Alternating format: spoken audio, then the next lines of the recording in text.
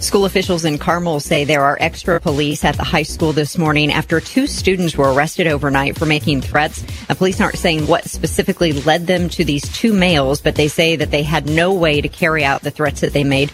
Both students who attend Carmel are juveniles. They now face intimidation charges, but this all comes on the heels of all the chaos in that school last week after a rumor there would be a shooting inside the school.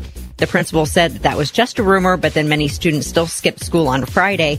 School officials released a statement to parents last night saying that school will operate as normal today with that enhanced security. Your kids go to Carmel High School, don't they? Yeah, my daughter does. Yeah. I think our program directors. She was very troubled by all of this. Yeah. It came after the Florida shooting. Yeah. Right. So scary. How do you tell your high schooler they're going to be safe after that happens? Right. Yeah, it's kind of like, well, do your best. You know how we were talking about Kevlar backpacks and all that stuff that went up on the... I was just looking it up. It's just cheaper to buy a Kevlar vest, and you don't even have to take it really? off.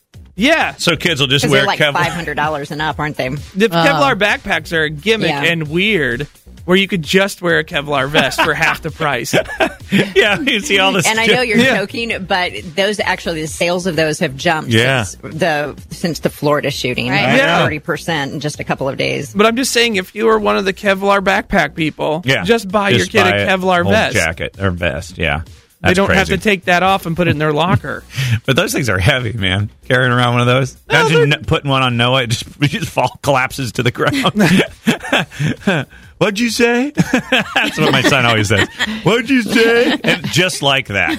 Oh, really? Yeah. What'd you say? I said I use the money to fill my feet with shoes rather than potholes. If you say something with candy in the sentence, like you say, Sarah, what are we going to do tonight? Cotton candy. Are we going to go to the mall? What'd you